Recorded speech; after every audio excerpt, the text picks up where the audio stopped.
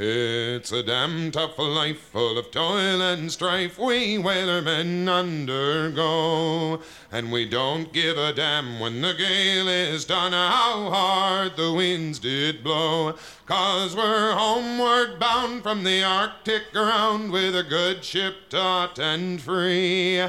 And we won't give a damn when we drink our rum with the girls of old Maui. Rolling down to old Maui, me boys, rolling down to old Maui. We're homeward bound from the Arctic ground, rolling down to old Maui. Welcome to Higgledy-Piggledy Whale Statements. I'm Mark. And I'm Ben. And today we are reading chapters 90 through 93 of Moby Dick. Oh, that was a really nice and sedate opening. Unlike usual for recent times. We've had very hectic podcast openings, I think. Yeah. Well, this time I did remember my own name. So yes. I wasn't bringing that up explicitly. Uh-huh. I was explicitly not bringing that up. Okay, maybe not explicitly not bringing that up. That would be bringing it up. You know what I mean? Uh-huh, sure. Anyways, we got some chapters. Oh, I do want to say before this that I had a bit of a whale experience. Yes, let's talk about your recent whale experience. So, between the last time we recorded and now, I went to California for a wedding. It was the first time I've ever been in California. It was really nice. Saw a bunch of pelicans, saw some very nice ocean vistas, and I also saw the beached carcass of a whale. A baleen whale, not a sperm whale.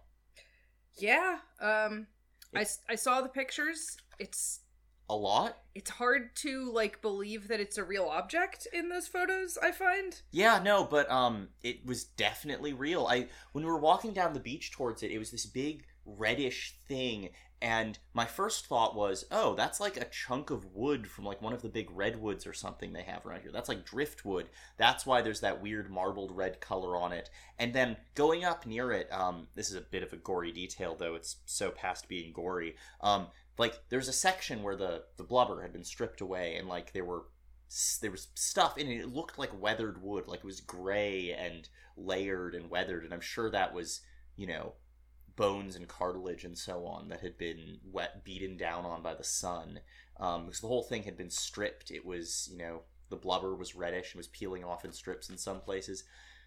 Horrible, to be sure. Yeah. I mean, whales beaching is a very upsetting natural phenomenon. Yep. Though, it's entirely possible this one died before it was rolled up on the beach. We just don't know. Or at least I don't know. I'm sure that a cetologist would be able to tell us more. But it had clearly been lying there long enough that the seabirds had sort of given up on it. Damn. Yeah, and it was really weird coming up to it. It's just this huge bizarre thing, and I'm like, wait, is this a squid? What the hell is this? And then I see the flukes, and I'm like, oh, this is a whale. It has the horizontal flukes, which are visible in one of the photos. Wait, so you said that it was definitely a baleen whale. How did you know that? So my dad was the one to point it out, and it's that it has a long, pointed face, whereas a sperm whale or a killer whale have a, much more rounded snout. It had, that long structure to the head that the baleen whale has. Yeah, I guess that makes sense. And also, to be clear, it is, I think, evident from the photos that it's not a sperm whale, probably just because of, the size of it. Yeah, the size and the shape are entirely off for one of Melville's great leviathans. Still distressing to see it dead, but, it was a fascinating piece of the more unpleasant side of nature. Yeah. All right. So yeah, that's my moderately upsetting whale content, and good news, it's relevant to these chapters. Yeah, it's true. Both beached whales and long dead whales are part of these chapters. Yep, we got some whale carnage. Yeah. But yeah, I don't know if you have questions about my experience with a whale carcass. Get at me on Twitter, I guess. Weird way to start this podcast. Yeah. So let's get into chapter 90, which is titled Heads or Tails. So I cannot read Latin. I'm bad at it. But yeah, so do you want to read the Latin inscription? Oh yeah, I guess I can read the actual text of it and then also give you a translation. So this chapter opens with an epigram or epigraph. One or the other. Forget which one of those words means which thing. I think an epigram is like 1 or 2 words or something. Like no, I think an epigram is like a saying, and an epigraph is a quotation at the beginning of a thing. Oh. I think. I can never remember. Anyway, it doesn't matter. The point is, it opens with a quotation. De balena vero sufficit, si rex habeat caput, et regina caudam. Which, this is not like a totally literal translation, but PowerMobyDick.com translates this as meaning, the king owns the head of a whale, the queen owns the tail. Which I did Latin in like high school, and so I kind of can tell that that's not like exactly what this says word for word, but I can also tell that is like basically what it means. So I'm not going to bother trying to be more literal about it because I would need to look up. I would need to look up some of these words. I have never done Latin, so I'm just going to trust you. In that way, you are superior to me. Anyway, this is, and, the first line of the chapter, even, past that is, Latin, from the books of the laws of England, which, taken along with the context, means that of all whales captured by anybody on the coast of that land, the king, as honorary grand harpooner, must have the head, and the queen be respectfully presented with the tail, which is really editorializing. Yeah. I mean, this seems to be, so, and this sentence is quoted from... PowerMobyDick.com tells me, a quote from the writings of English jurist Henry de Bracton. The Latin bit, not the description of it by Ishmael. Yeah. The Latin is from that, and this is a medieval writing from like the 1200s. Which, does not mean that it wasn't the law of England in the time this was writing, because that's how laws work. That's how English law specifically works. Well, that's how any long-lasting legal system works. They'll just have stuff sitting around. Yeah. Well, I think that, like, yes. I mean, yes, basically that's true. Anyway, so, this is, Ishmael basically presents this as kind of like a special case, compared to the, like, general rules of fast fish and loose fish. Yeah, he does also specifically mention, and I think it's funny, that now the head and the tail may not sound like, you're taking the entire whale, but actually, if you look at a whale, the head and tail merge into each other, so there's nothing in the middle. It's like splitting an apple in half. Yes. Yeah, so the effect of this seems to be that any whales captured on the coast of England belong entirely to the crown. Yes, I think this was actually mentioned in an earlier chapter as well, that whales are considered to belong to the crown in England. Yes. And he immediately rolls into a story of the previous 2 years, so like 1849, 1850 or so. Yeah, a recent event. Yes. Here's Ishmael with the hot news of the mid-1800s. Yes. In which, supposedly, and I don't think we have any way of knowing whether this was a real event that happened or not. I can certainly imagine that Melville made this up to, like, make this point, but I also wouldn't be surprised if it is in fact the case that, like, whales captured on the coast of England in the 1800s were, in some cases, claimed by the crown. It seems entirely believable to me. Yeah. Anyway, so supposedly what happened was that some English sailors, spotted a whale off the coast, specifically of the Cinque Ports, which is again, PowerMobyDick.com tells me, a series of coastal towns in Kent and Sussex, England. So this is like kind of he's not able to describe precisely where this happened, just sort of the general coast. He says it's, some areas of Dover or Sandwich or some one of the Cinque Ports. So he's suggesting that it's some region like that. Well, I think, Dover and Sandwich are... I think that Dover and Sandwich are parts of the presumably Cinque Ports. 5 Cinque Ports. Yeah. Yes, they are. They totally are. You're totally correct. He's basically saying it took place in this general region. I don't know specifically where. Yeah. Or doesn't care to detail specifically where. Yes. And they spotted a whale off the coast, and they successfully killed and beached it. And then some, agent of the Lord Warden of the Cinque Ports, who, at this time was specifically the Duke of Wellington. And presumably that's specifically, that's Arthur Wellesley, Duke of Wellington, who was the famous commander who defeated Napoleon Bonaparte. Yes, so very, very famous general of the Napoleonic Wars. Anyway, some agent of his came up to these whalers and was like, oh, actually, I'm taking this, or rather, the Duke is taking this whale.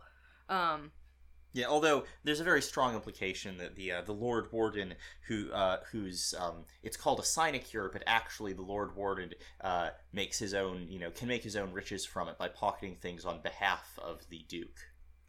No, the Lord Warden is the Duke. They're the same person. Oh. Yeah. The Lord Warden is like a title. Oh, sorry. I thought it was Wellington holds. Yeah. Okay. Yes, sorry, I misunderstood which was the agent and which was agent and which was principal. Yeah, no, in fact, the thing that he says here about the sinecure is, by some writers, this office, meaning the office of Lord Warden, is called a sinecure, but not so, because the Lord Warden is busily employed at times in fobbing his perquisites, which are his chiefly by virtue of that same fobbing of them. So a sinecure is, just a totally nominal position, which doesn't require you to do anything, and you just draw money for doing nothing. Yep. And then his argument is like, oh no, he doesn't get money for doing nothing because he's very busy taking money. Yes, it's a very active kind of sinecure. Yes. Where you can get whatever you can grab, which very much fits with the doctrine of fast fish and loose fish. Yes, and so this agent of his walks up to these poor sunburnt mariners, barefooted and with their trousers rolled high up on their eely legs. Yes. What do you think an eely leg is like? I mean, I think it just implies that their legs are like damp and therefore slimy. I guess so. That was how I interpreted it. Yeah, no, that seems reasonable. I just wanted to check. Anyway, and they kind of like sadly and with confusion ask several questions about what exactly is going on here. As the agent seizes the whale. And he just repeatedly insists. Like, they just keep asking, like, wait a minute, but the Duke didn't catch this fish, and we went to all this trouble, and to every one of their questions, this agent just repeats, it is his, over and over again. Yep. Is the Duke so very poor as to be forced to this desperate mode of getting a livelihood? It is his. Yeah, and it's I thought to relieve my old bedridden mother by part of my share of this whale. It is his. Yeah, it's just like, it's very obviously, as clearly as can be underlined, it is being said that, like, these mariners, went to the effort here, and they need the money, and they deserve it, and it's just being taken away from them by this nobleman who didn't do anything to deserve this whale. Yes, so Ishmael's take on his impact, thinking that viewed in some particular lights, the case might be a bare possibility in some small degree be deemed, under the circumstances, a rather hard one. An honest clergyman of the town respectfully addressed a note to his grace, begging him to take the case of those unfortunate mariners into full consideration. To which my Lord Duke in substance replied, both letters were published, that he had already done so, and received the money, and would be obliged to the reverend gentleman if, for the future, he would decline meddling with other people's business. Yeah. Yeah. Oh, God, such a good turn of phrase at the end of that paragraph. Yes, this is kind of repeating the same point of this. Oh no, this entire chapter is repeating the same point over and over. Yes, as specifically the question that the mariners asked that Ben quoted, is the Duke so very poor? Ishmael then in his narrative voice says, "Is this the still militant old man standing at the corners of the three kingdoms, on all hands coercing alms of beggars?" Like, basically saying that he is like an incredibly rich person begging money from people who are much poorer than he is. Yeah, and also specifically referring possibly to the time the Duke of Wellington came out of retirement to organize a military force to squash a potential popular uprising. Yeah, I'm not totally what sure. So PowerMobyDick.com brings that up. I'm not totally sure why they think that's being alluded to here, unless maybe the Popular uprising was based in Scotland and Ireland. Yeah, maybe so, because that's the Three Kingdoms means England, Scotland, and Ireland. Yeah. I think that also maybe this is also what's meant by the phrase "the still militant old man," right? Yeah, because that like makes the days sense. of the Napoleonic Wars are long gone. But he's still actively involved in things. Yeah. Yeah, I think you're specifically right. actively involved in Suppressing popular revolts. yes, quashing the people. And taking money from poor mariners who obviously are. When you have a poor whaler, Ishmael's heart goes entirely out to him, basically instantly. Not a bad whaler. A bad whaler he has a lot of contempt for, but a poor whaler. Yeah, a poor whaler who successfully caught a whale and therefore deserved it. You know, put in all his effort. And, it's the Protestant work ethic is alive and well in Ishmael, specifically about whales. Yes. And he, at the end of this chapter, he sort of goes into a little more like, okay, well, let's think a little bit more about this right that the crown has, which obviously is like delegated to the Duke of Wellington, in this particular case. Well, he's like, okay, so the law makes it clear that the crown has this right, but what is why? What is the justification? And he cites a different legal scholar, Edmund Plowden, from the 1500s. Says Plowden, the whale so caught belongs to the king and queen, quote, because of its superior excellence. Which, I think Ishmael's basically willing to go, yeah, whales are pretty excellent. Yes, I mean, I do think that he is presenting that as kind of a ridiculous argument, though. Yeah. Where it's like, well, just because it's good, the king and queen get to have it. Which is Ishmael's not fond of kings and queens. No, he's not. And then he also decides to, investigate what is the reason why the king gets the head and the queen the tail, and he basically can't find a good one. Yes, exactly. Yeah, one suggestion is that the ye tail is ye queen's, that ye queen's wardrobe may be supplied with ye whalebone, according to one William Prynne. However, he suggests, well, it's actually reasonable that the queen might want whalebone for her corsetry and her backstays, but whalebone's from the head because it's baleen. You idiots! You fools! You simpletons! Yes. Yeah, and he says at the end of this paragraph, an allegorical meaning may lurk here. I have no idea what allegory Ishmael sees in this. It's right after saying, but is the queen a mermaid to be presented with a tail? An allegorical meaning may lurk here, and I agree. I'm baffled. Yeah, that's the thing. I guess I get the implication that the tail makes the queen a mermaid, sort of, but I don't know what allegory would be implied by the queen being a mermaid. I don't know what that means. Yeah, I have no idea. None whatsoever. Ishmael's being coy in a way I don't understand, and I don't like it. Yeah. And then possibly he has no specific meaning in mind, and is just saying, it could be allegorical. Who knows? Yeah, to be a jerk. Yeah. The last paragraph is about sturgeon. Because apparently, the sturgeon are also considered royal property for some reason. Mm-hmm. And also, I will say I love the idea that the whale and the sturgeon, both royal property under certain limitations, and nominally supplying the 10th branch of the crown's ordinary revenue. I'm just like, but you could have listed the other 9 branches. I'll bet that would have been interesting to compare their sizes to whales and sturgeon. I guess. Because they're income from crown lands, trade tariffs, dues, and other sources, according to PowerMobyDick.com. So, tariffs compared to, oh, by the way, you get the whale's head. I suppose. I am glad that Ishmael did not go into British tariffs in this particular case. I don't know. This is a weird little chapter. I don't really find a lot in it. That's fair.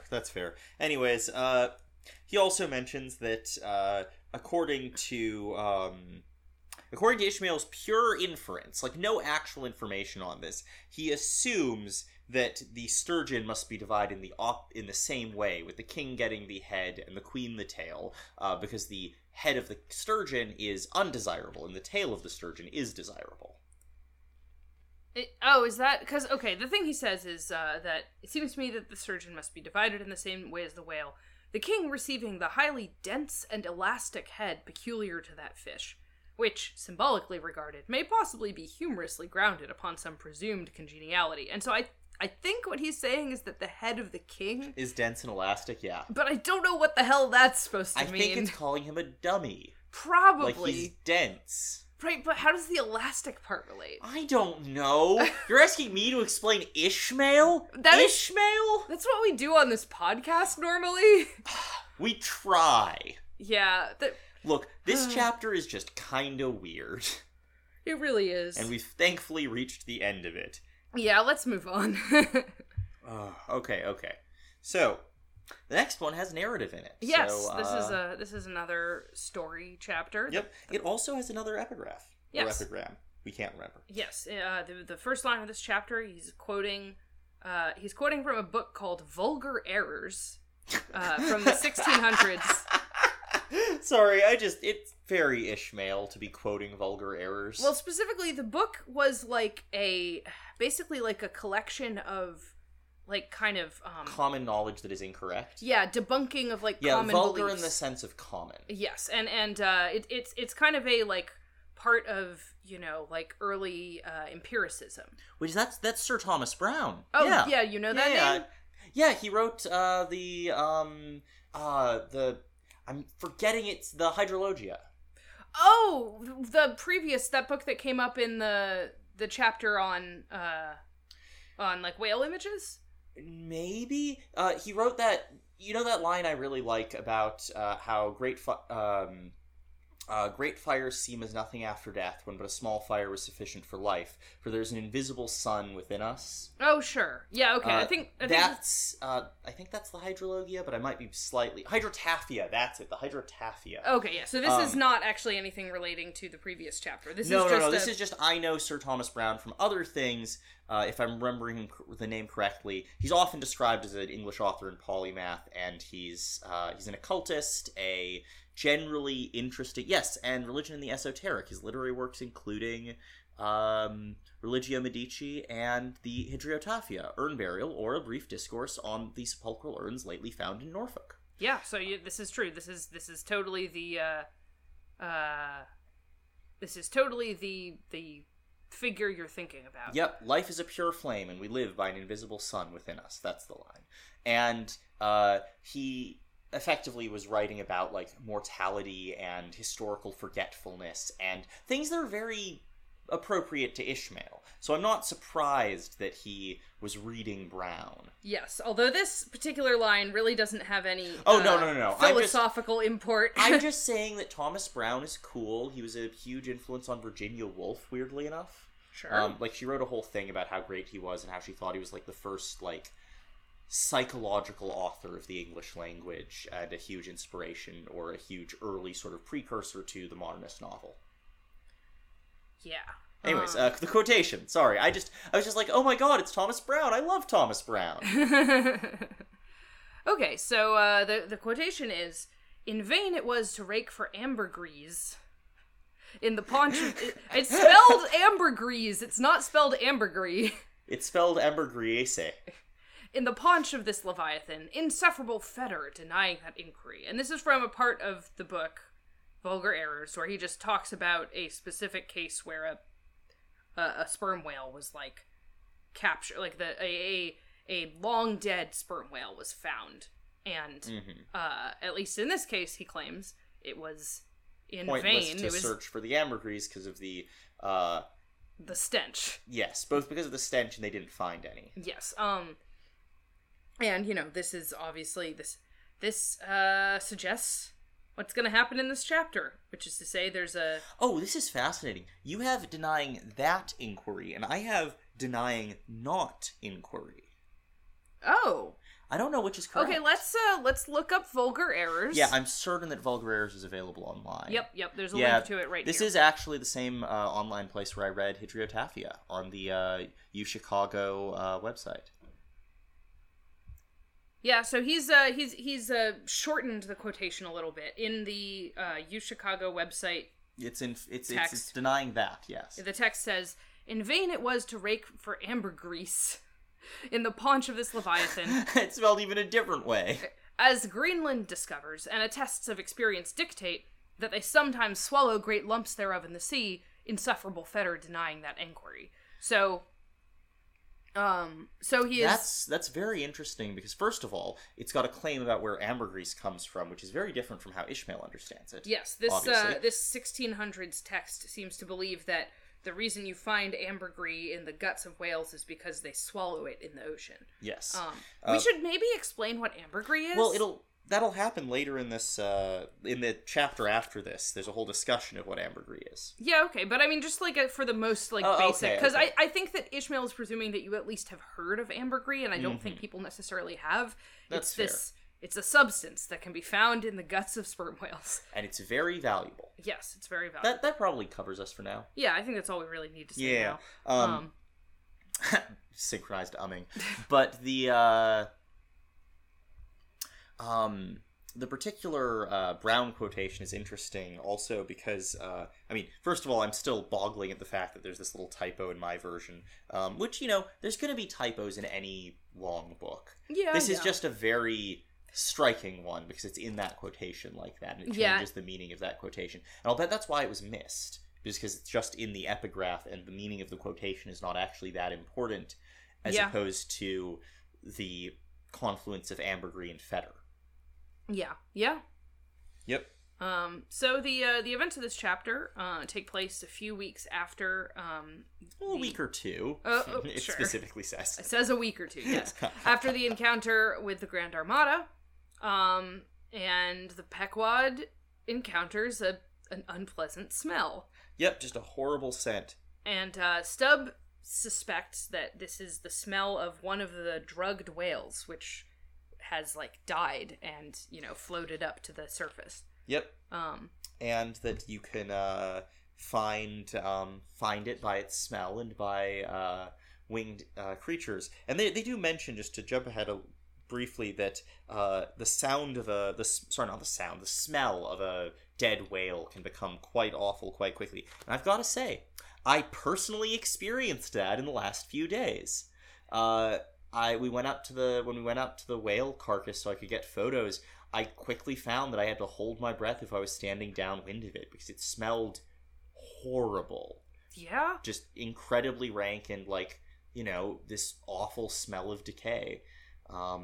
Yeah, that is the horrible smell of a whale that has been dead for a while is a major subject of this chapter. That is why I brought it up. Yeah? I'm just saying I can personally attest that this is in fact no joke. It is a very real thing, and it is awful. Yeah, you have empirical evidence. Yep. The kind that Ishmael personally believes is crucial to understanding whaling. Yes. So, as they are, sailing along, the Pequod encounters visually the actual source of the smell, which is to say it is a dead whale that is alongside another whaling ship, specifically a French whaler. Yep. There's also, we learned the term a blasted whale. That is a whale that has died unmolested on the sea and so floated in an unappropriated corpse. So, just sort of a floating dead whale. Yeah, and it turns out that there are actually two blasted whales alongside the ship.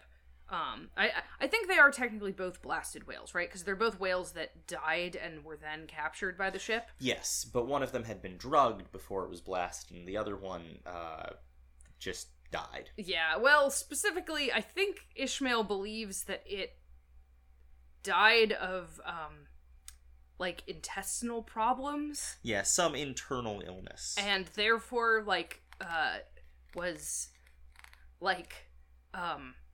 especially bad. Well, specifically that it, expelled all of its oil before it died. Yeah, he specifically said that it leaves their defunct bodies almost entirely bankrupt of anything like oil. I mean, you can also see this as its blubber, reserves getting used up as well while it's dying. Yeah, the idea that this, this case of a dead whale that is basically devoid died of illness. This case of a dead whale that is devoid of oil the idea that it specifically has died of, like, indigestion, I think is, like, kind of a gross speculation on Ishmael's part. Sure, but the idea that it died of illness... Yes, no, definitely. Seems perfectly reasonable. Yeah, I think the one whale died in some way due to the drugging and the stuff that the Pequod had done to it previously, and the other one just died on its own. Yep, he describes it as one of those problematical whales that seem to dry up and die. Yes, but both of these whales are kind of bad bets for oil, because one of them just doesn't have much oil, and the other one, because it's a blasted whale, the oil from it is going to be kind of rancid. Yeah, exactly. Like it's been floating for long enough, though it were drugged, that it's turned a bit. Yes, and hence also the awful smell. Yes, but it does seem, I think that Ishmael is implying here with the thing that he says about how about the, like, the dried up whale, that I guess basically that if a whale dies of, like, illness, and presumably especially of, like, intestinal illness, that means that it is especially likely to have ambergris. Oh yeah, that's definitely what he's implying here. He says, leaving their defunct bodies almost entirely bankrupt of anything like oil. Nevertheless, in the proper place we shall see that no knowing fisherman will ever turn up his nose at such a whale as this, however much he may shun blasted whales in general. So it's like, yes, it's horrible and it died of illness and it won't have any oil, but you still want to stalk by it for reasons we shall see. Yes. And the Pequod draws up to the French ship, and Stubb claims to see his whale spade still tangled up in the lines that are holding up the one blasted whale. Because remember, there was that whale that got his cutting spade tied to it and was, like, swimming through the Grand Armada, swinging the spade around in pain, that had been drugged. Yeah. So this is presumably that whale. Yes. And he then engages in basically, a paragraph of, like, mocking the French. The French in general, and also, like, specifically this French whaler. Yeah, Stubbs clearly kind of annoyed that they got his whale. Yeah, that's probably true. But he's also definitely thinking, like, that the fact that they have, like, stooped to take this blasted whale, these two blasted whales, is, like, pathetic. That they... Yeah. But he kind of, like, he talks for a paragraph about how they are, like, lowering themselves to, take these worthless whales, and, like, oh, they must be, like, totally without oil, and so on. Yep. He says, I say, pass around a hat, someone, and let's make him a present of a little oil for dear charity's sake. For what oil he'll get from that drugged whale there wouldn't be fit to burn in a jail. No, not in a condemned cell. And as for that other whale, why, I'll agree to get more oil by chopping up and trying out these 3 masts of ours than he'll get from that bundle of bones. Yeah. But he does come to realize at the end of all of his little rant that there might be some ambergris in the dried up whale. Yes. Though now that I think of it, it may contain something worth a good deal more than oil. Yes, ambergris. I have to imagine him, like, putting his fingers together like he's scheming. I wonder now if our old man has thought of that. It's worth trying. So yeah, he basically comes up with a scheme here where he wants to get his hands on the possible ambergris in this whale. So he also we also get to learn an insult for the French from this time and place. Yeah, he calls them crapauds, which seems to be from the word crapaud, C-R-A-P-A-U-D, which means toad in French. And it appears to be specifically a term of the whaling fleet for French whalers. Yeah, I wonder if this is, like, of a piece with the thing where, like, in the modern day, people will sometimes call the French frogs. I have no idea. It seems entirely plausible, but I gotta say, previously the Dutch, the Germans, and now the French, European whalers in general get very short shrift from Ishmael. And from the American whalers in general. Like, this is a whole thing about how these Frenchmen sometimes lower their boat for breakers, mistaking them for sperm whales. Like, they see rocks catching water and they're like, ahoy, a whale! And, they sail out carrying boxes full of tallow candles because they don't expect to get any oil to light their nights. Yeah. I feel like this book, in general, is of the opinion that any ship other than a Nantucket whaler is fairly contemptible. The whalers of other nations are, certainly, like, merchant vessels and naval vessels are. In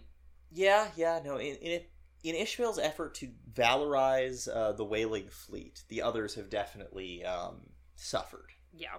But specifically, European whalers gets, like, that, the Virgin, and now, as we'll find out, from the name of this chapter, it is the Rosebud, which similarly has that connotation of, like, delicate innocence and untriedness. Yeah, I mean, I think the more relevant connotation of the name of the Rosebud is that there's the irony in that it smells horrible. Awful. Yeah, that you're right. Yes. But no, I don't think you're wrong that there is a certain sense of, like, I don't know, French delicacy. Yes. Anyway, so because in particular, so they draw alongside the other ship, and or specifically the Pequod draws alongside the other ship, and then Stubb gets out in his boat. Yes. And as he gets close to the other ship, he's able to see that they have a, like, elaborate rosebud figurehead. Mm-hmm. Which this in particular, this is, one reason why I'm like, yeah, perhaps the rose thing is suggesting kind of, like, French aesthetics, because it says, drawing across her bow, he perceived that in accordance with the fanciful French taste. Yeah, and then it goes into this extended description. Yeah, of a rosebud figurehead. And then the name of the ship is visible, which is Bouton de Rose, which, means rose button or rosebud, which Stubb can't read, but he's able to put together that, there's a rosebud figurehead and the name has the word rose in it, so he's like, oh, the ship is named Rosebud. Yep. Spoilers for Citizen Kane. Sorry. You doofus. You giant doofus. I apologized for that one as soon as I said it. Anyway, so, also, this was the romantic name of this aromatic ship. Yes. So yeah, Stubb hails the ship for an English speaker and gets the chief mate, but not the captain. The captain cannot speak English. Yeah, the chief mate is a Guernseyman, and Guernsey is a part of England that's pretty close to France. Mm-hmm. I mean, I guess all of England is close to France in a certain sense, but don't let them hear that. But you know what I mean. It's, like, actually on the coast. Yeah. Anyway, so of course the first thing Stubb asks dutifully is if they've seen the white whale, and the mate has not even heard of the white whale. Yeah, I gotta say, once again, in the same way as with the German sailors, if you've heard of the white whale, you are probably a more competent sailor and probably a Nantucketer, or from one of those isolado countries that Ishmael is enamored of, that Melville, like, presents well. Like, all of the harpooneers were like, I've heard of the white whale. Do you mean that self-same white whale? Whereas with the Dutch, with the captain of the Virgin and the sailors of the Rosebud, the answer is, white whale? What? Yeah. No, what? And it's very much like, okay, you are not actually very good whalers if you haven't heard of the white whale. Yeah. And Stubb immediately, rows back and delivers to Ahab the news that they haven't heard of the white whale, to which, Ahab just, like, goes back into his cabin, doesn't care anymore. But now Stubb is free to pursue his little scheme. And he, like... Well, first he makes friends with the Guernseyman. Right. Basically, he kind of, like, jokes around with him a little bit about how awful everything smells, and, it kind of upsets the mate, actually. But what he manages to communicate with him, like, what are you doing with these whales where you're not really going to get any worthwhile oil out of them? And the mate is like, yeah, I know, but our captain is, like, basically doesn't know what's going on. Our captain, this is his first whaling vessel, and, quote, he was a cologne manufacturer before, which I So technically, I think all that means is he was a Manufacturer in Cologne, the city. Yes, but I do think that the allusion to the idea that maybe he made perfume is, like, present. Yep. Because there is multiple times in this book, the phrase cologne water has come up. Yes, in fact, it's mentioned in chapter 92, Ambergris. Yeah, so I think that, I don't know that the word cologne all on its own means like, a scented fragrant water that you use to smell good. Yes, but cologne water is a thing. Yeah, so clearly there is an association between the city. I think Cologne is a city. Maybe it's a region. I think it's a city. I think it's a city. Anyway, there is an association between those things. Let us know if we're wrong about Cologne being a city, because we're not looking it up. Yeah. Anyhow, so, basically, Stubb, makes friends with the mate, and they hatch a scheme where and the mate specifically asks him to, like, intervene with the captain, who might listen to another veteran sailor, even if he won't listen to his own mate. Yes, and the idea is that they're going to, in addition to, like, convincing the captain to cut it out with these useless whales, they're also going to kind of play a trick on him, where Stubb is going to make fun of him in English, and the mate is going to pretend to translate it into, like, dire warnings about how you shouldn't try to, cut into these whales. Shouldn't try to cut into these whales. And so the captain will be, convinced by what he thinks Stubb is saying to him, and at the same time, Stubb and the mate get to, like, have a little laugh. fun at his expense. Also, I love these descriptions, before we get to that, of, like, the various sailors and their desperate attempt to handle the smell. Like, the bit where some of them are, like, climbing up the masts for fresh air regularly. Some of them have, They're holding, like, bits of, like, wood dipped in tar and holding it up to... Oh, wait, oakum's not wood, is it? It's some kind of... Like, isn't oakum, like, a fibrous thing? Yeah, I'm not totally sure what oakum is, but I think you're right, it's some kind of, they're basically trying to plug their nose. Yeah, and then tar. My favorite one is the person who's taken their pipe and broken it so that the bowl is just under their nose, so that they're just inhaling their own tobacco smoke constantly to try and cover up the smell. Yeah. And the ship's surgeon is, like, horrified by, the health risk of all of this. Which I feel like is, on the one hand, he's clearly afraid of, like, miasmas. But on the other hand, like... To avoid the pest is the specific phrase. Yes. So, like, the fear that they're going to get sick purely from the smell of this whale is a little silly. But on the other hand, it is a giant rotting corpse. Yeah, that's a... I think it's reasonably, like, I think this might be a health hazard. That's why I didn't touch the giant rotting corpse I found. Yeah, no, good on you. That was probably a good idea. Yep. Anyway, so this is also what inspires Stubb and the Guernseyman mate's scheme, is that the surgeon's afraid of the pest. Why don't we claim that's a real thing? Yes, and specifically, by the way, the surgeon is hiding out in the captain's privy. Oh, yeah, that's what geez. Roundhouse means. Yep. So like that is the most sanitary place he can find to be. Yeah. Also, Stubb is definitely also scheming against the Guernseymen, the mate. Yes, because he realizes in their conversation about their plan that the mate has no idea that there might be ambergris. Yes. And so basically, Stubb's plan here is to, do what this other guy wants and help him out in such a way as to, like, actually kind of cheat him out of this thing that might be really desirable. Yeah. There's the whole thing with the sea captain, who is referenced as being a rather delicate-looking man for a sea captain, with large whiskers and mustache. Yeah. So, that French delicacy is definitely being presented as, like, a true stereotype here. Yes, and the little conversation that we described takes place where Stubb says all kinds of, like, mean and mocking things, and then the Guernseyman translates it into dire warnings of, like, how they're all going to be infected by fever from this dead whale. Do you have a favorite insult? Let's see. Because I know what my favorite element of this particular conversation is. What is?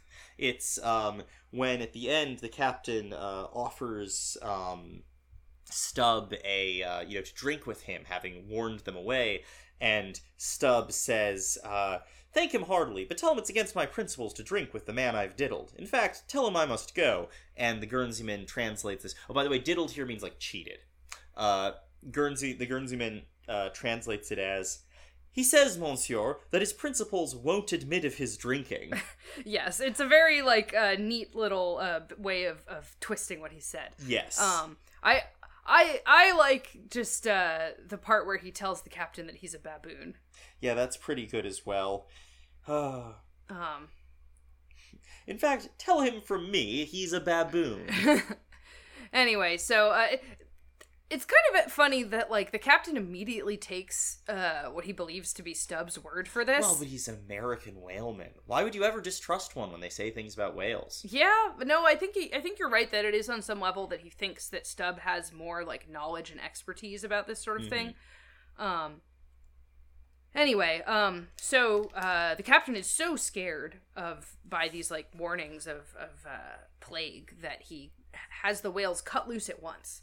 Yes, and, to be clear, that is also what Stubb and the Guernseymen have been angling for. Yes, and in fact, the last thing that the Guernseyman urges him to do in claiming that he's translating from Stubb, is that they need to drop all the boats and pull the ship away from the whales. Well, because it's a total calm. Yeah, there's no wind, so if they want to get away from the whales, they're going to have to row. Yeah, and if you want to get away from the stink...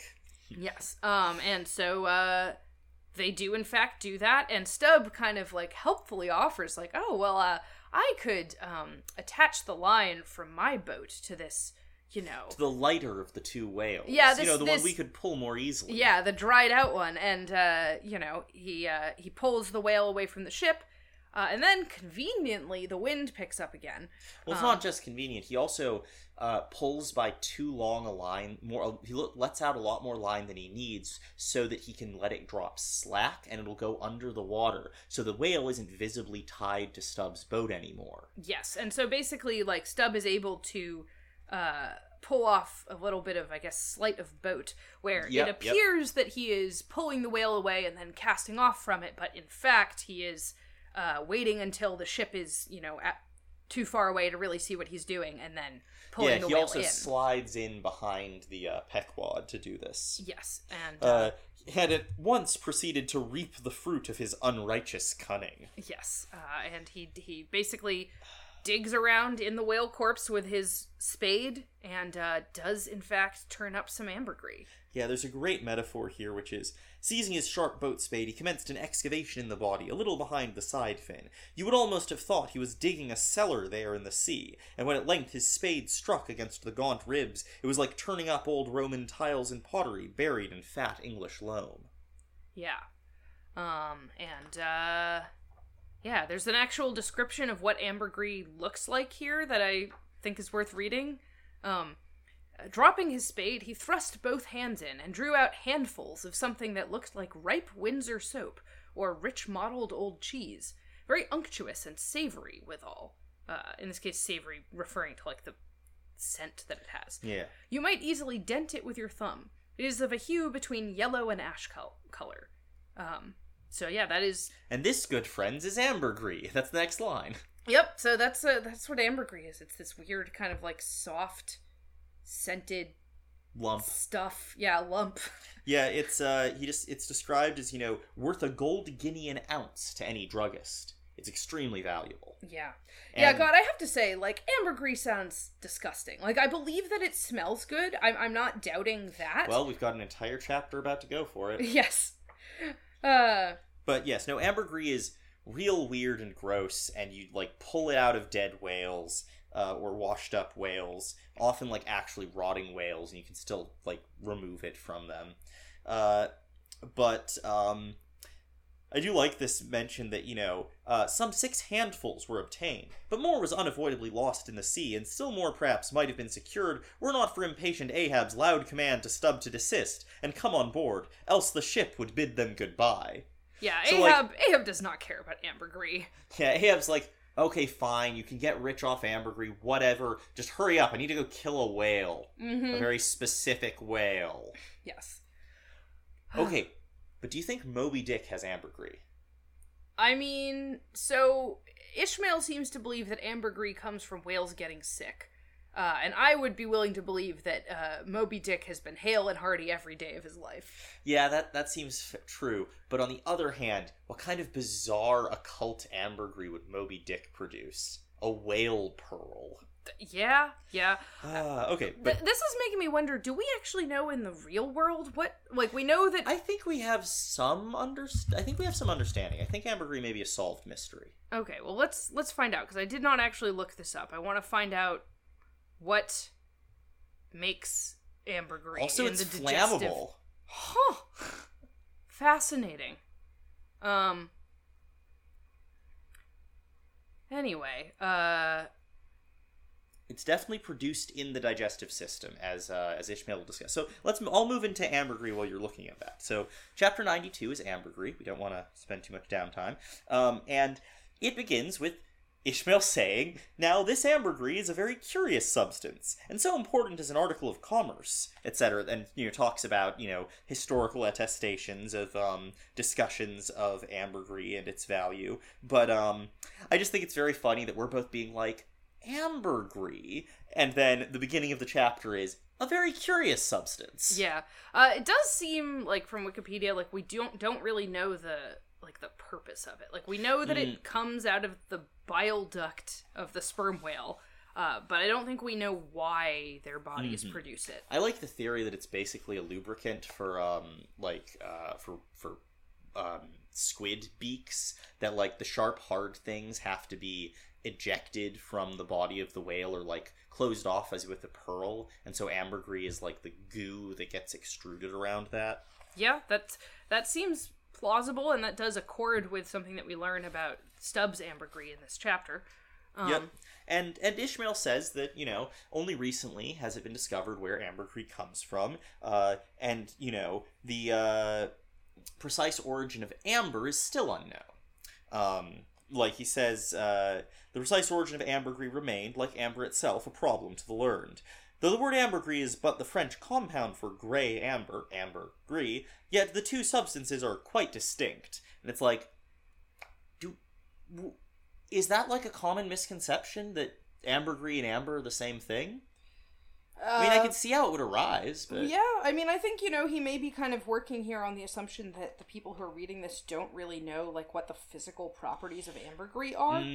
Because, I mean, ambergris is a very rare substance. That is true. I don't think he would be presuming that his readers had actually, like, encountered physical ambergris.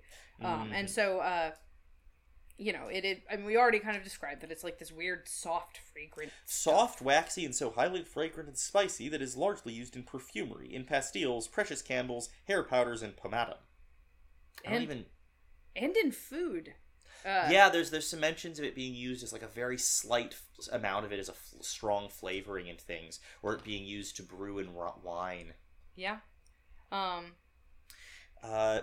But yeah, he, compares it where amber is a hard, transparent, brittle, odorless substance used for mouthpieces to pipes, for beads, and ornaments. I just think it's cool to see, like, the things amber was used for come up, like, entirely secondarily, but it's like, I did not realize it was used for mouthpieces for pipes. Yeah.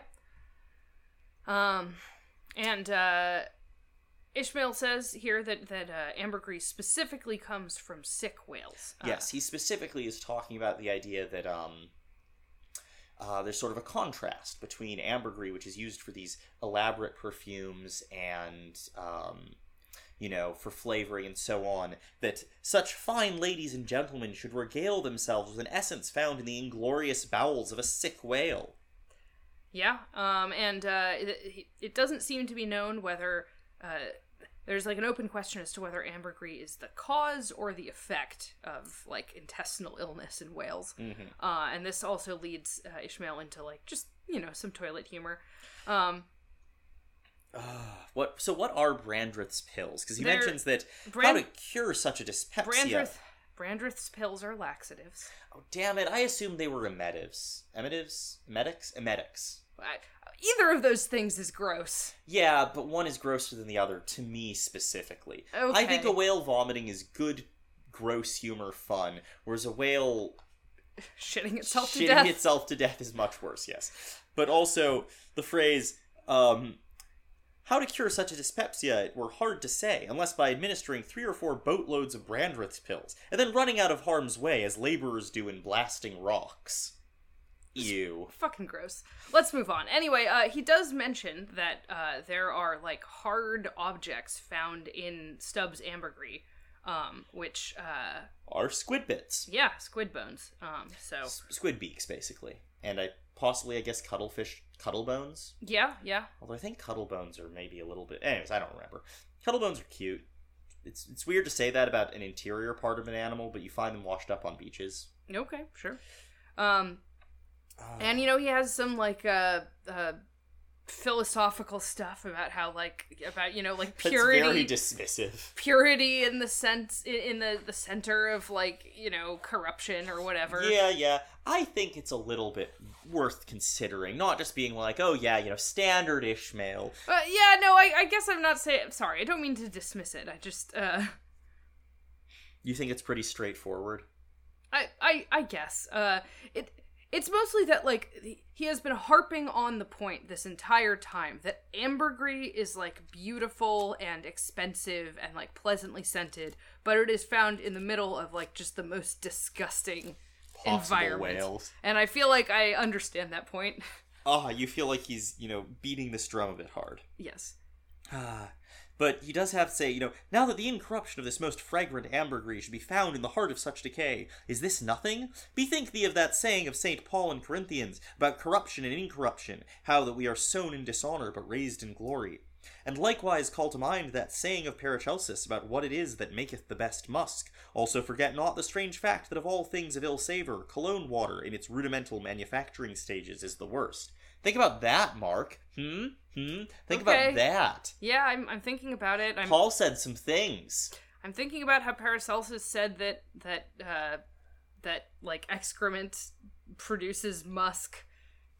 I mean, this is actually a thing where a scent of intense, like, decay is often included in perfumes, like a very small amount. I mean, that is kind of what ambergris is on some level. Yeah, it's an incredibly strong, savory scent, and by having a tiny amount of it, as I understand it, in with other scents, you basically have, like, I mean, especially, like, young ambergris has a fecal scent. Like, it smells like shit. It smells like feces.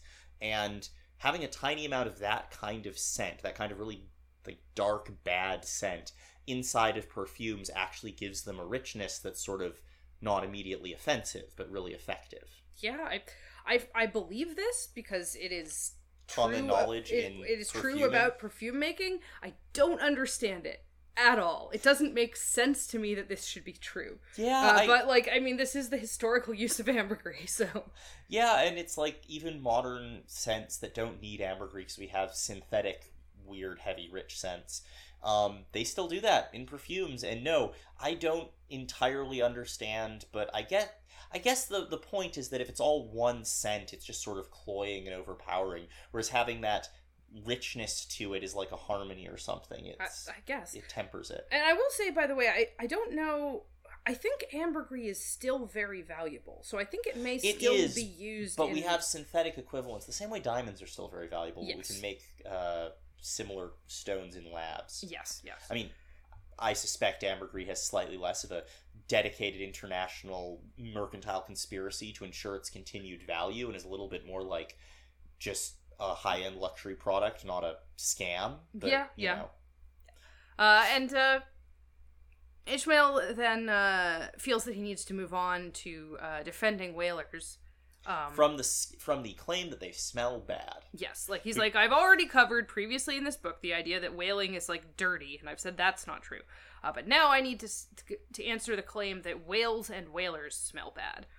Yes, because, you know, he's just talked for multiple chapters about how these specific whales and whalers smell awful. Yes, and his theory as to, like, the origin of this myth is that, you know, Greenland whalers, basically because of the, like, different conditions of their whaling crews, don't process the oil on the ship. They don't use the process of trying out.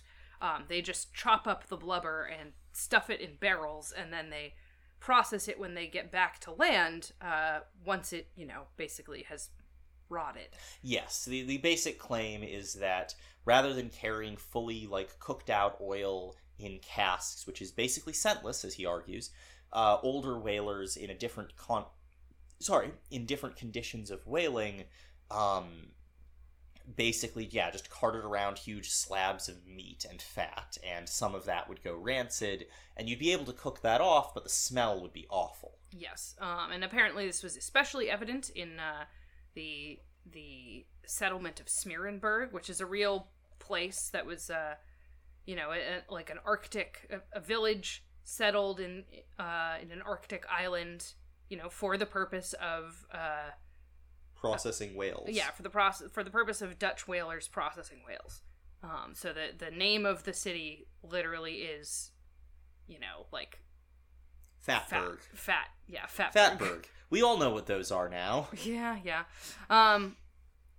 Anyway, and so supposedly that place, due to this, the way this process worked, smelled very and bad. Also because it was constantly in operation.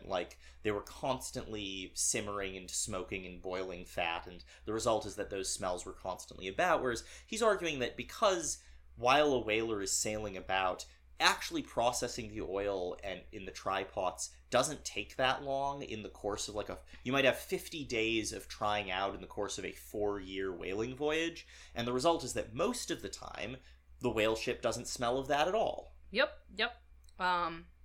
So his conclusion is, whales do not smell bad, and neither do whalers. And in fact, he even suggests that whales themselves have a pleasant odor. Although I don't know where he's just kind of saying that that's true, I think. Yeah, he's saying that he's experienced it because he's been near whales and they smell nice on the sea. Mm-hmm.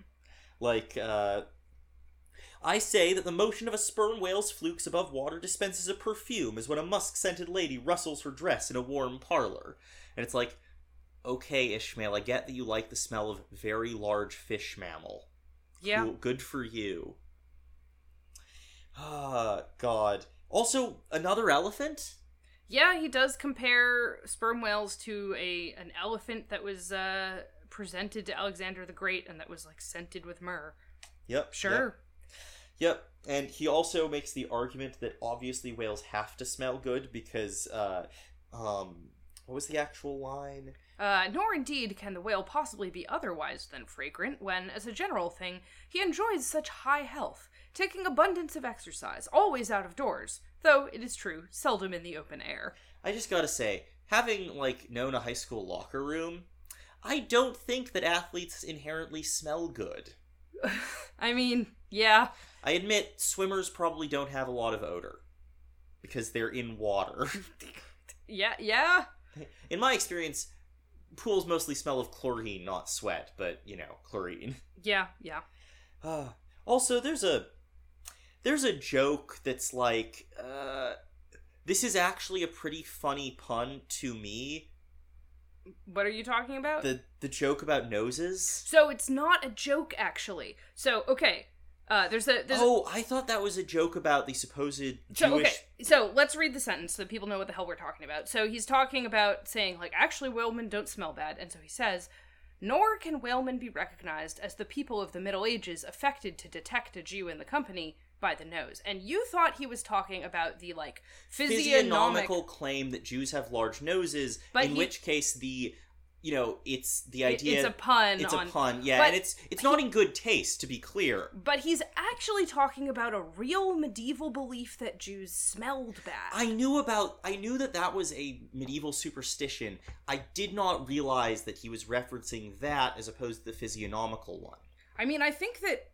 So, I could be wrong, but I mean, because I think that the physiognomic idea is current at this time, whereas he's referring to this as a debunked medieval idea. It is definitely... I assumed he was maybe being less racist. I'm not necessarily... I mean, we've talked about Ishmael's relationship to the pseudosciences of physiology and phrenology. He's clearly kind of dubious about them, so I'm not necessarily saying He's not necessarily endorsing, but you're right that he wouldn't just dismiss them as medieval superstition as opposed to being a half science, as he put it. Yes, but yeah, I think the medieval superstition he's referring to is the Photor Judaicus. Ugh. I know! Listen, medieval anti-Semitism is wild! No, I'm aware. It's a lot and it's horrible. I've taken a couple a graduate course that touched. Actually, I think I've taken 2 graduate courses that each in their own way touched on it, and each time it's just like, fuck.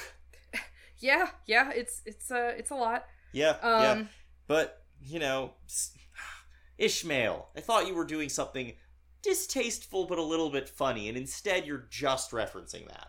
I mean, in fairness, he is explicitly saying that it's not a real thing. Yeah, but it's not even, like, I would give Ishmael more credit, and Melville more credit, if the anti-Semitism he were skewering was the current anti-Semitism, rather than one that has been dead for 500 years. I mean, yeah, that's very fair.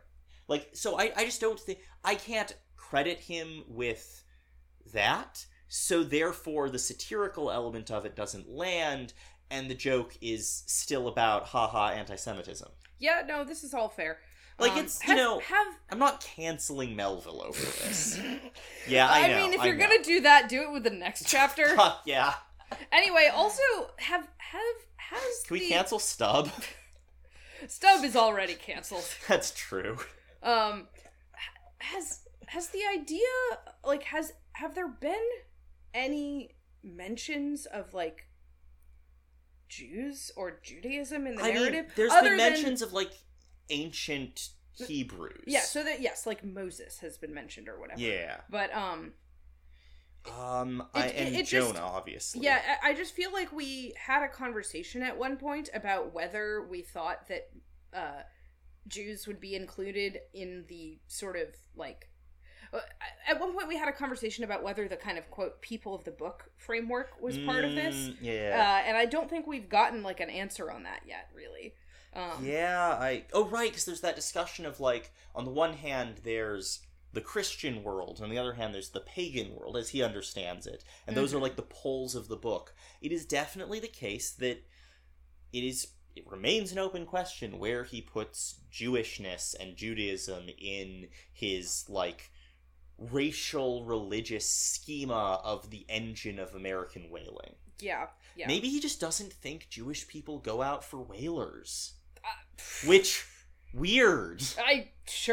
Yeah, no idea, man. Like, I don't think we've met any Jewish whalers. Certainly. No, definitely there have not been, as far as I can recall, any actual, like, Jewish characters in this book. Yes. Well, if that ever shows up, fascinating. I don't remember it, so at the very least, when I initially read this book, I was not... I will say, I think I was less putting together his sort of dynamics of race and religion in a way that made me think, I should be on the lookout for Jewish characters because fascinating. Yeah. I was, very into, like, the Gnosticism and so on, and, like, what Ahab was up to. So, we'll see if that shows up. I think there's a decent chance it just doesn't. Yeah, I wouldn't be surprised if some mysteries do not get answered. Yeah. All right, let's move on to the next chapter. Yep, last chapter for the day. Yes. Chapter 93, The Castaway. Yeah, so this chapter, man, this chapter is a land of contrasts. This chapter is a lot, and it's kind of an important chapter, like, thematically, and this character is not... The character is Pip, who is, like, the ship's boy. Yeah, we're, like, one of the ship's 2 boys. Yes, there's also Doughboy. Yes, but the Pip is, we've seen him briefly before, because... in this chapter, he makes reference to, you've seen Pip before because he was the boy playing the tambourine in the, like, party scene. Yes, there's also... Yeah, there's also a chapter which... to him... like, alludes to the idea of him drowning, right? Or... Yeah, well, I'm going back to find this, because this is the bit where we talk about the... Yes, I found it already. It's the end of the chapter, Knights and Squires, which, as you may remember, we enjoyed a lot on this podcast. But yes, it ends... which one? There's 2 chapters called Knights and Squires. Right! It is the it's chapter 27, just before the chapter Ahab, which ends with Yet now, federated along one keel, what a set these isolatos were. And Anacharsis Clute's deputation from all the isles of the sea and all the ends of the earth, accompanying old Ahab and the Pequod to lay the world's grievances before that bar from which not very many of them ever come back. Black little Pip, he never did. Oh no, he went before. Poor Alabama boy. On the grim Pequod's forecastle, ye shall ere long see him beating his tambourine, prelusive of the eternal time when sent for to the great quarterdeck on high. He was bid strike in with angels and beat his tambourine in glory, called a coward here, hailed a hero there. And here's where we shall see him called a coward. Yes. So, Pip. I don't think we explicitly said it, but it was in the passage Ben read. Pip is black. And from Alabama. Yes, and, although he's actually, I think, mentioned to be, born in Connecticut? Yeah, I actually think that... that's interesting. I'm not sure what's going on there. Yeah, because it mentions his, native Tolland County in Connecticut. I kind of think that... Oh, you think Ishmael... Alabama is purely... I think that there is purely an association in Ishmael's mind between black people in the South. Oh, you might be right, especially given what Stubbs says in this chapter. So, okay. Also, fuck Stubbs. Yeah, we should be clear, this chapter is very racist. It has a lot of weird racism. Like, it's the kind of racism where it's trying really hard to insist that actually black people are cool, but the way it does it is wildly racist. Yeah, I mean, I will say, I don't think that this is quote-unquote weird racism in the sense that, like, okay, the central kind of thing that he claims about Pip is that he's jolly. Oh, yeah, no, it's a very standard, like, quote-unquote positive stereotype racism about black people going on. But certainly, as always in this book, it's like doing stuff. It's not... Yeah, there's stuff that happens from that, like, talking about, like, the concept of, like, brightness. Yeah. We'll get into that. Okay, so, he explains that when the boats are lowered, at least some people remain on the ship in the role of shipkeepers, and... broadly speaking, they're not any, like, worse whalers than anyone else, but if there is, like, a weak link on the An crew, unduly slender, clumsy, or timorous wight in the ship, that wight is certain to be made a shipkeeper. Yes, and Pip is one of these. Pip is kind of, kind of a coward. Yeah, well, we'll see how that gets played out, because that actually happens in this chapter. Yeah, but Pip is kind of... not seen as he's a perfectly hard worker, but he's seen as being kind of unreliable. And meanwhile, on the other hand, Doughboy, the other shipkeeper, is, I think, seen as being kind of just, is seen as being, quote, by nature dull and torpid in his intellects. Yeah, so this leads into a whole paragraph where, at length, Ishmael describes Pip as being bright. And yes, I am genuinely a little confused about what actual personal qualities he means by this. Because, okay, first of all, he certainly means jolly. Yes, he does mean, like, Pip, though over-tender-hearted, was at bottom very bright. And then there's a whole bit about how, with the, like, natural racial jollity of black people, that's just... Stop. Yeah, okay. So he definitely means, by calling Pip bright, he absolutely means that he's jolly, and that is racist in all the ways But he also means, like, brilliancy, like he shines in some way. Yeah, and so what I'm trying to figure out is, does he mean intelligent?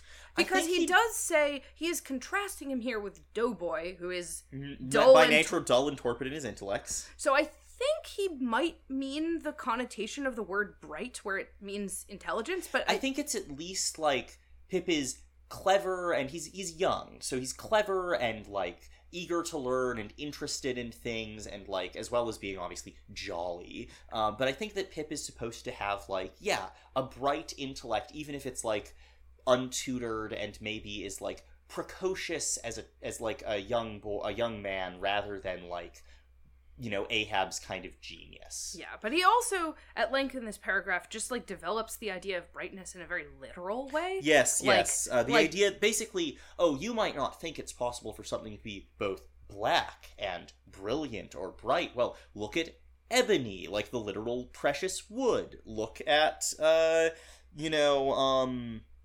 at the idea of putting, like, a clear gem against, like, a black backdrop. And it's just all very, like... weird and colorist. Like, I think he may also be literally implying to us that Pip has, like, luster, shine. Luminous skin, yes. Yeah. But I think part of it is also that he's developing towards this metaphor at the end there, where he talks about, like,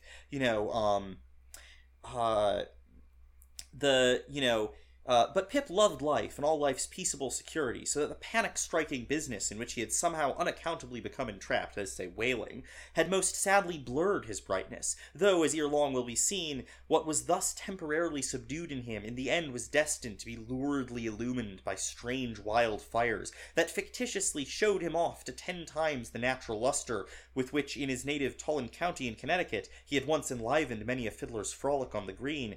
And then goes on for this, like, elaborate, like, metaphor of, like, the sky becomes his tambourine. He's, become somehow, like, mythic, like, brilliant in a way that is directly compared to the idea of putting, like, you don't show a diamond to its best effect against, a normal background, but rather you put it against an intentionally dull background and use a gaslight, an unnatural light to give it a special luster. And so what he describes is, then come out those fiery effulgences, infernally superb, then the evil blazing diamond, once the divinest symbol of the crystal skies, looks like some crown jewel stolen from the king of hell. But let us to the story. And I think that's a really important passage, especially because he says earlier, sorry to be quoting so much, that just they're around the racism. There's a lot of really cool language.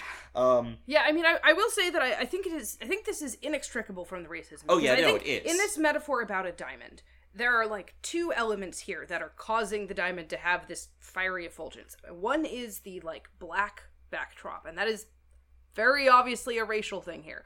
But then there's also the unnatural gases, and that's not, I don't think, anything to do with Pip personally. No, that's the circumstances that Pip is thrown into. Yeah, that's the things that are going to happen to him. I mean, I will say I don't quite agree that the background is actually meant to be black skin. I think he has flipped the metaphor. It's like I think he's playing on that. That's where it comes from. Then he flips the metaphor around, because since he's been arguing that actually Pip's like a black jewel, but it's weird. It's not good. But he's flipped that around to now he's talking about jewels and diamonds. Now he's talking about how a diamond against a dull background will shine in this way. And so he's sort of processed through this inversion of the metaphor where now Pip's brightness is being compared to a clear diamond that things can shine through, so that the weird illumination and weird backdrop he is put against produces this particular effect in his brilliancy, which brilliancy has already been established is black. Okay, so you're saying that by the end of this paragraph, actually Pip is the diamond. Yes, Pip is absolutely the diamond. Yeah, all right, I think I see what you're getting at. And the specific statement here is that, in the clear air of day, suspended against a blue-veined neck, the pure-water diamond drop will healthful glow. That's talking about the idea that Pip, in his native land in Connecticut, on land, not menaced by whales of the ocean or Ahab or Stubb, would be, that would be his most healthful glow. He'd clearly be happy and alive and love peaceful things. But if you take him out of that and you place him among the ocean, among everything that's going to happen in this chapter, it's not Pip's sort of natural state and it's not his healthy state, but you see this weird brilliance be brought out of him. Let's talk about... Well, there's one more line from much earlier that I wanted to say, which is... an event most lamentable, and which ended in providing the sometimes madly merry and predestinated craft with a living and ever-accompanying prophecy of whatever shattered sequel might prove her own. So Pip is becoming a herald of the ship's destiny. Yes, you are totally right. I want to get to the part where the thing actually happens, because I feel like I honestly almost wish we had gotten to the end of this chapter and then come back to this stuff, because I feel like we just talked in detail about what happens to Pip and we haven't said what it is. I mean, I think that the order of it is, yes, I think that might have been more helpfully explanatory. I think that working out this metaphor before getting to the events is how Melville wanted the effect to land. Yeah, no, I suppose you're right. I want to get going. Yeah, absolutely. So what actually occurs in this chapter is that one of Stubbs' oarsmen is like injured in the last events with the ambergris affair. Yeah, he just sprained his hand. It's nothing major. Yeah. So, but it just means that Stubb is down an oarsman and they put Pip into his place. Yeah. And The first lowering is Fine. but Pip is very nervous.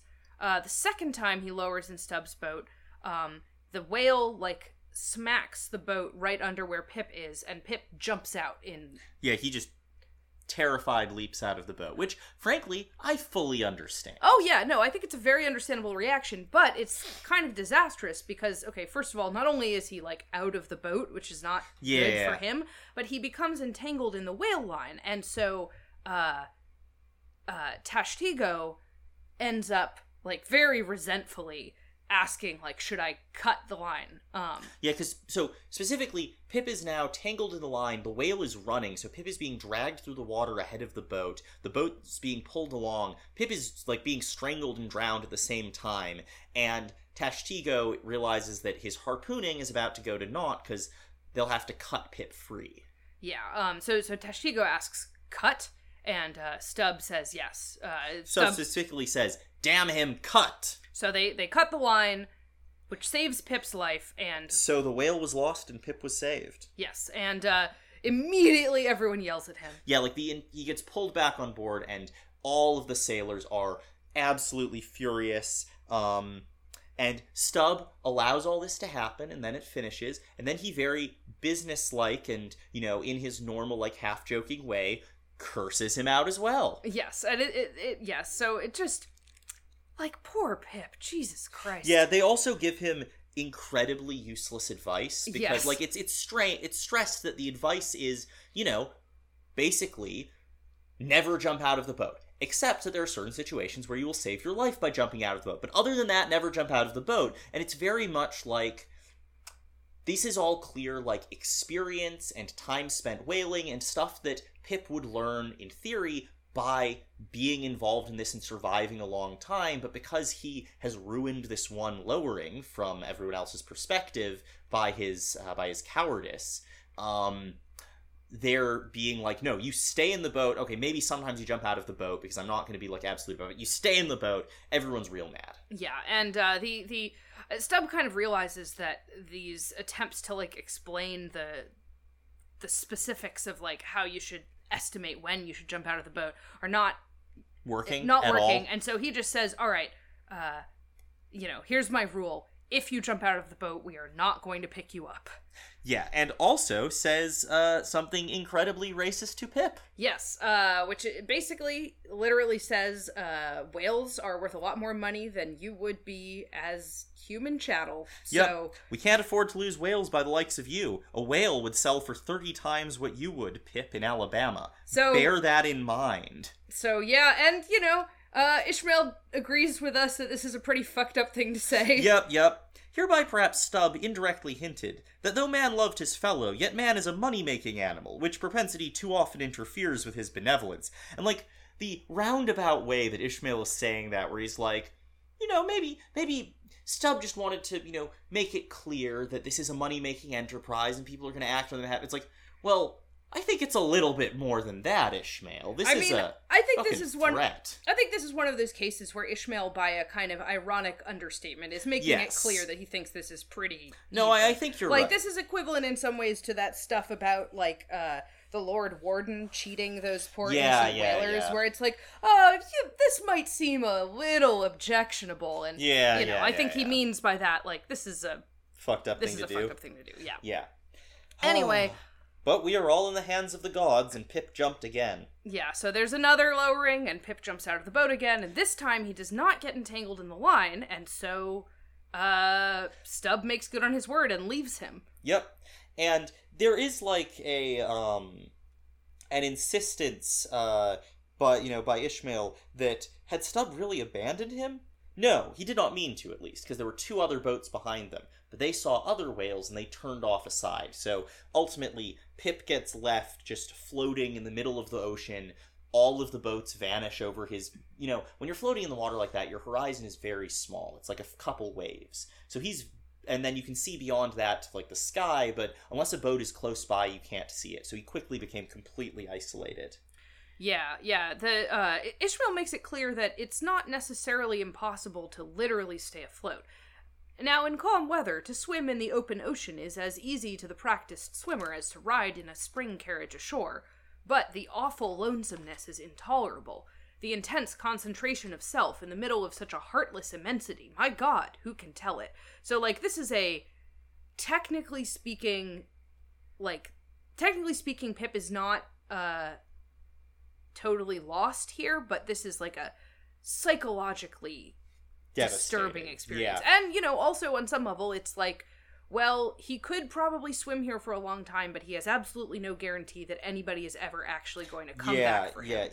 Yeah, Ishmael mentions, how when sailors in a dead calm bathe in the open sea, mark how closely they hug their ship and only coast along her sides. Like, nobody swims away from the ship in open ocean because the possibility of being stranded there is just atrocious. It's terrifying. Yeah, And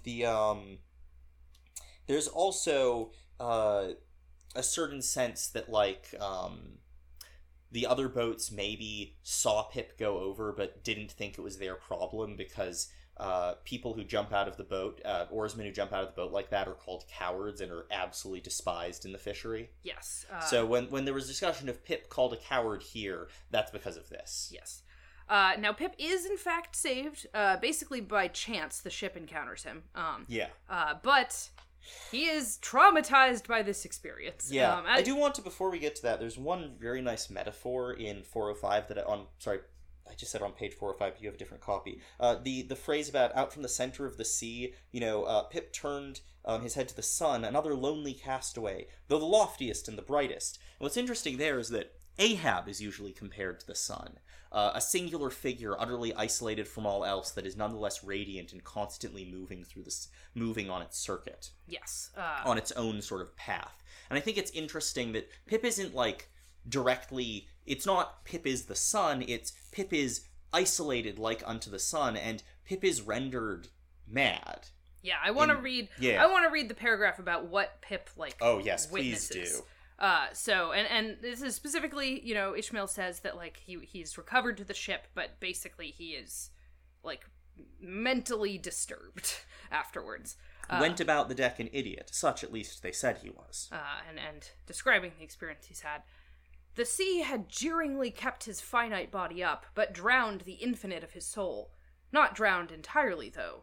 Rather carried down alive to wondrous depths where strange shapes of the unwarped primal world glided to and fro before his passive eyes, and the miser merman Wisdom revealed his hoarded heaps, and among the joyous, heartless, ever-juvenile eternities, Pip saw the multitudinous, god-omnipresent coral insects that out of the firmament of waters heaved the colossal orbs.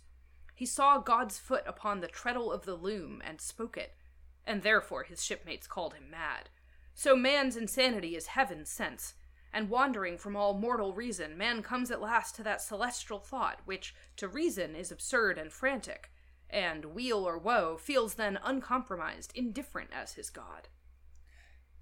So, like he witnessed the infinite at the bottom of the ocean. Well, he physically didn't go down. Right, right. But yes, there's the idea that he spiritually and in some cosmic sense, he just experienced the infinitude of sky and sea and it broke him. Yeah, and like in some sense he experienced like ancient entities that live under the ocean, coral insects. Yeah, that God omnipresent coral insects that out of the firmament of waters heaved the colossal orbs is such a bizarre phrase. Like, heaved the colossal orbs in the firmament of waters has to be referring to, like, Genesis and the creation of the sun and moon, right?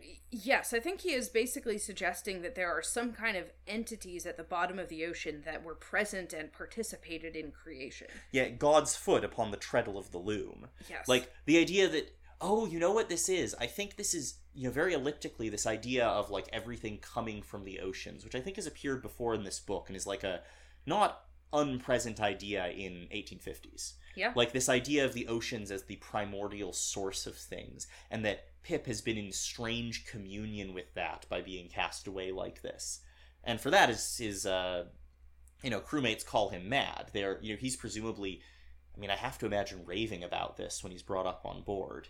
Yeah. About having, about the nature of the world and all, things coming from the ocean. And it's entirely possible that this specific, idea of multitudinous, god-omnipresent coral insects, which I think is referring to the idea that coral is like an ant hive, that it's created by, insects of some kind, which I don't know if the anatomy of coral was known at that time.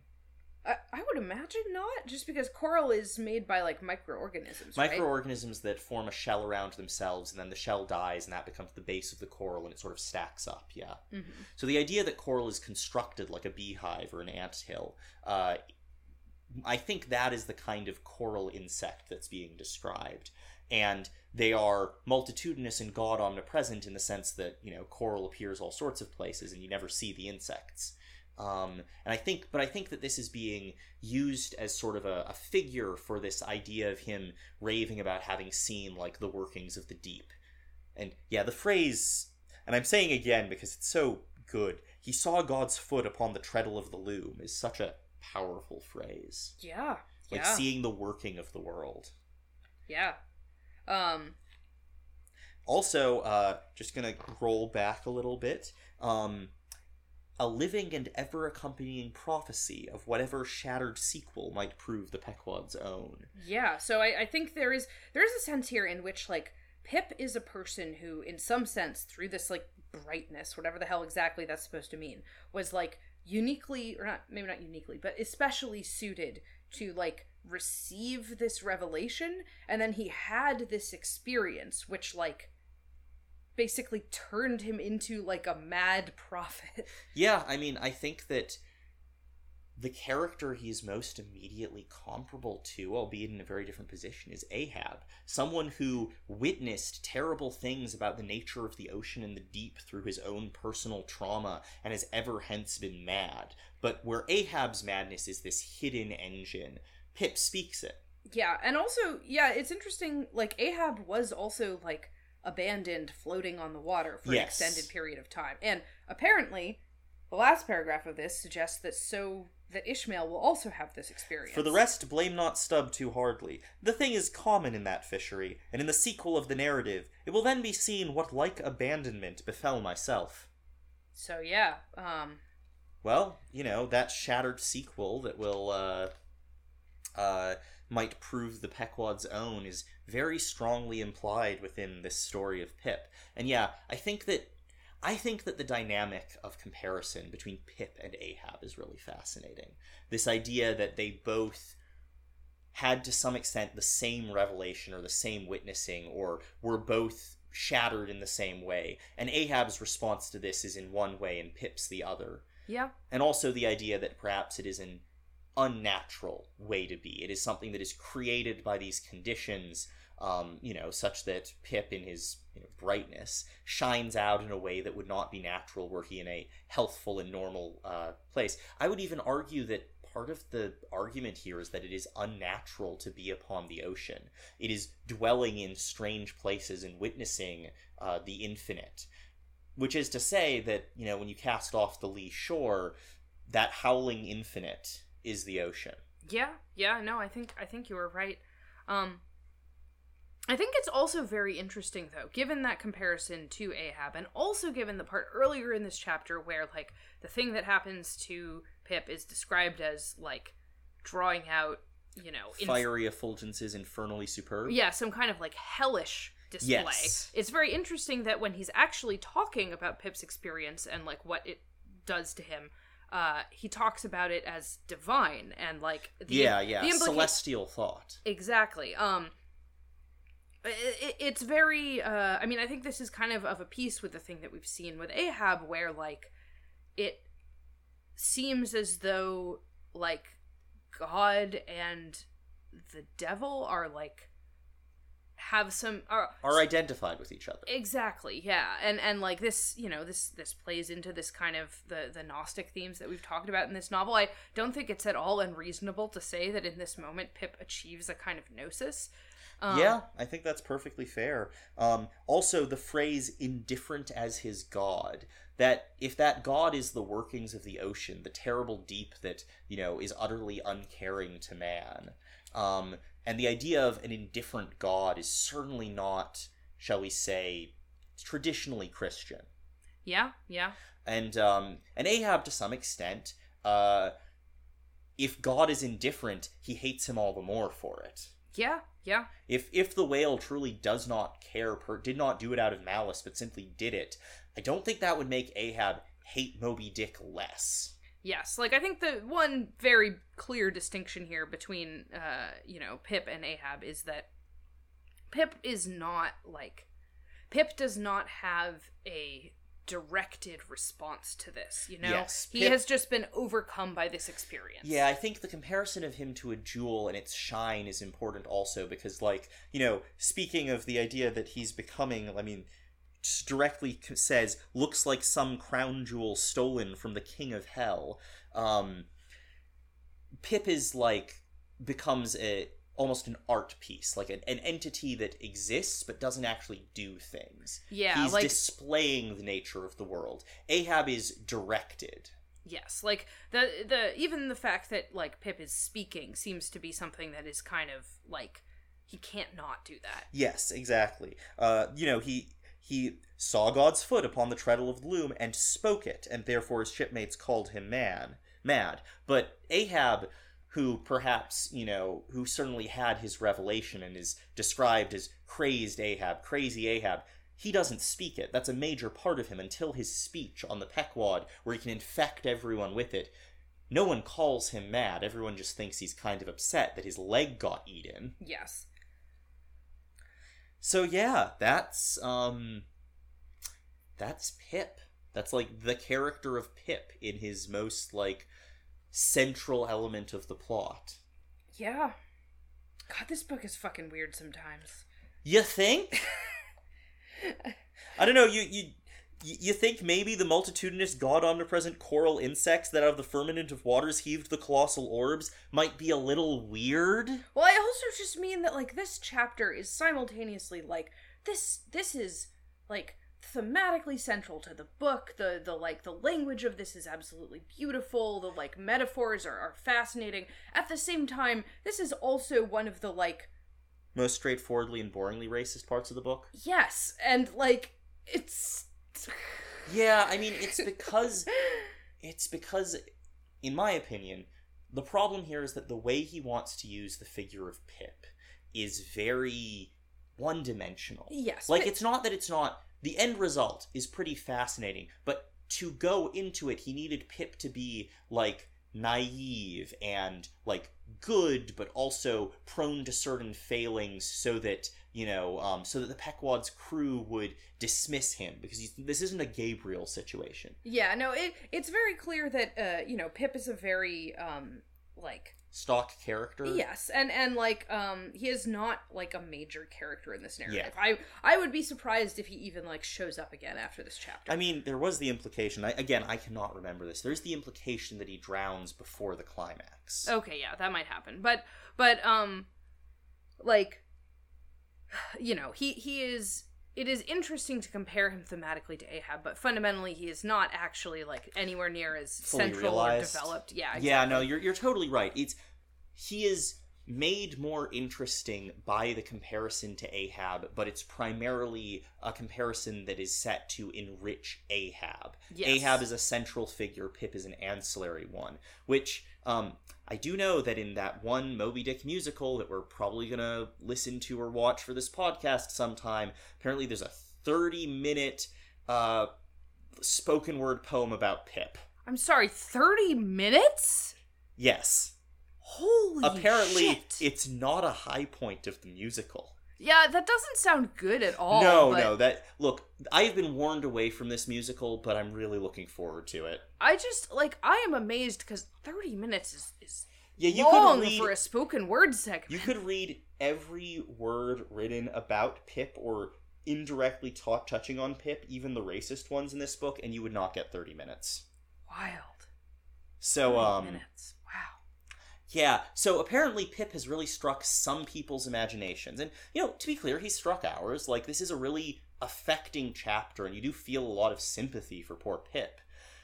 But he's also he's a figure. He's a stock character who goes through a particular thing to have a particular effect on the narrative and to have a particular metaphorical impact. Yeah, yeah.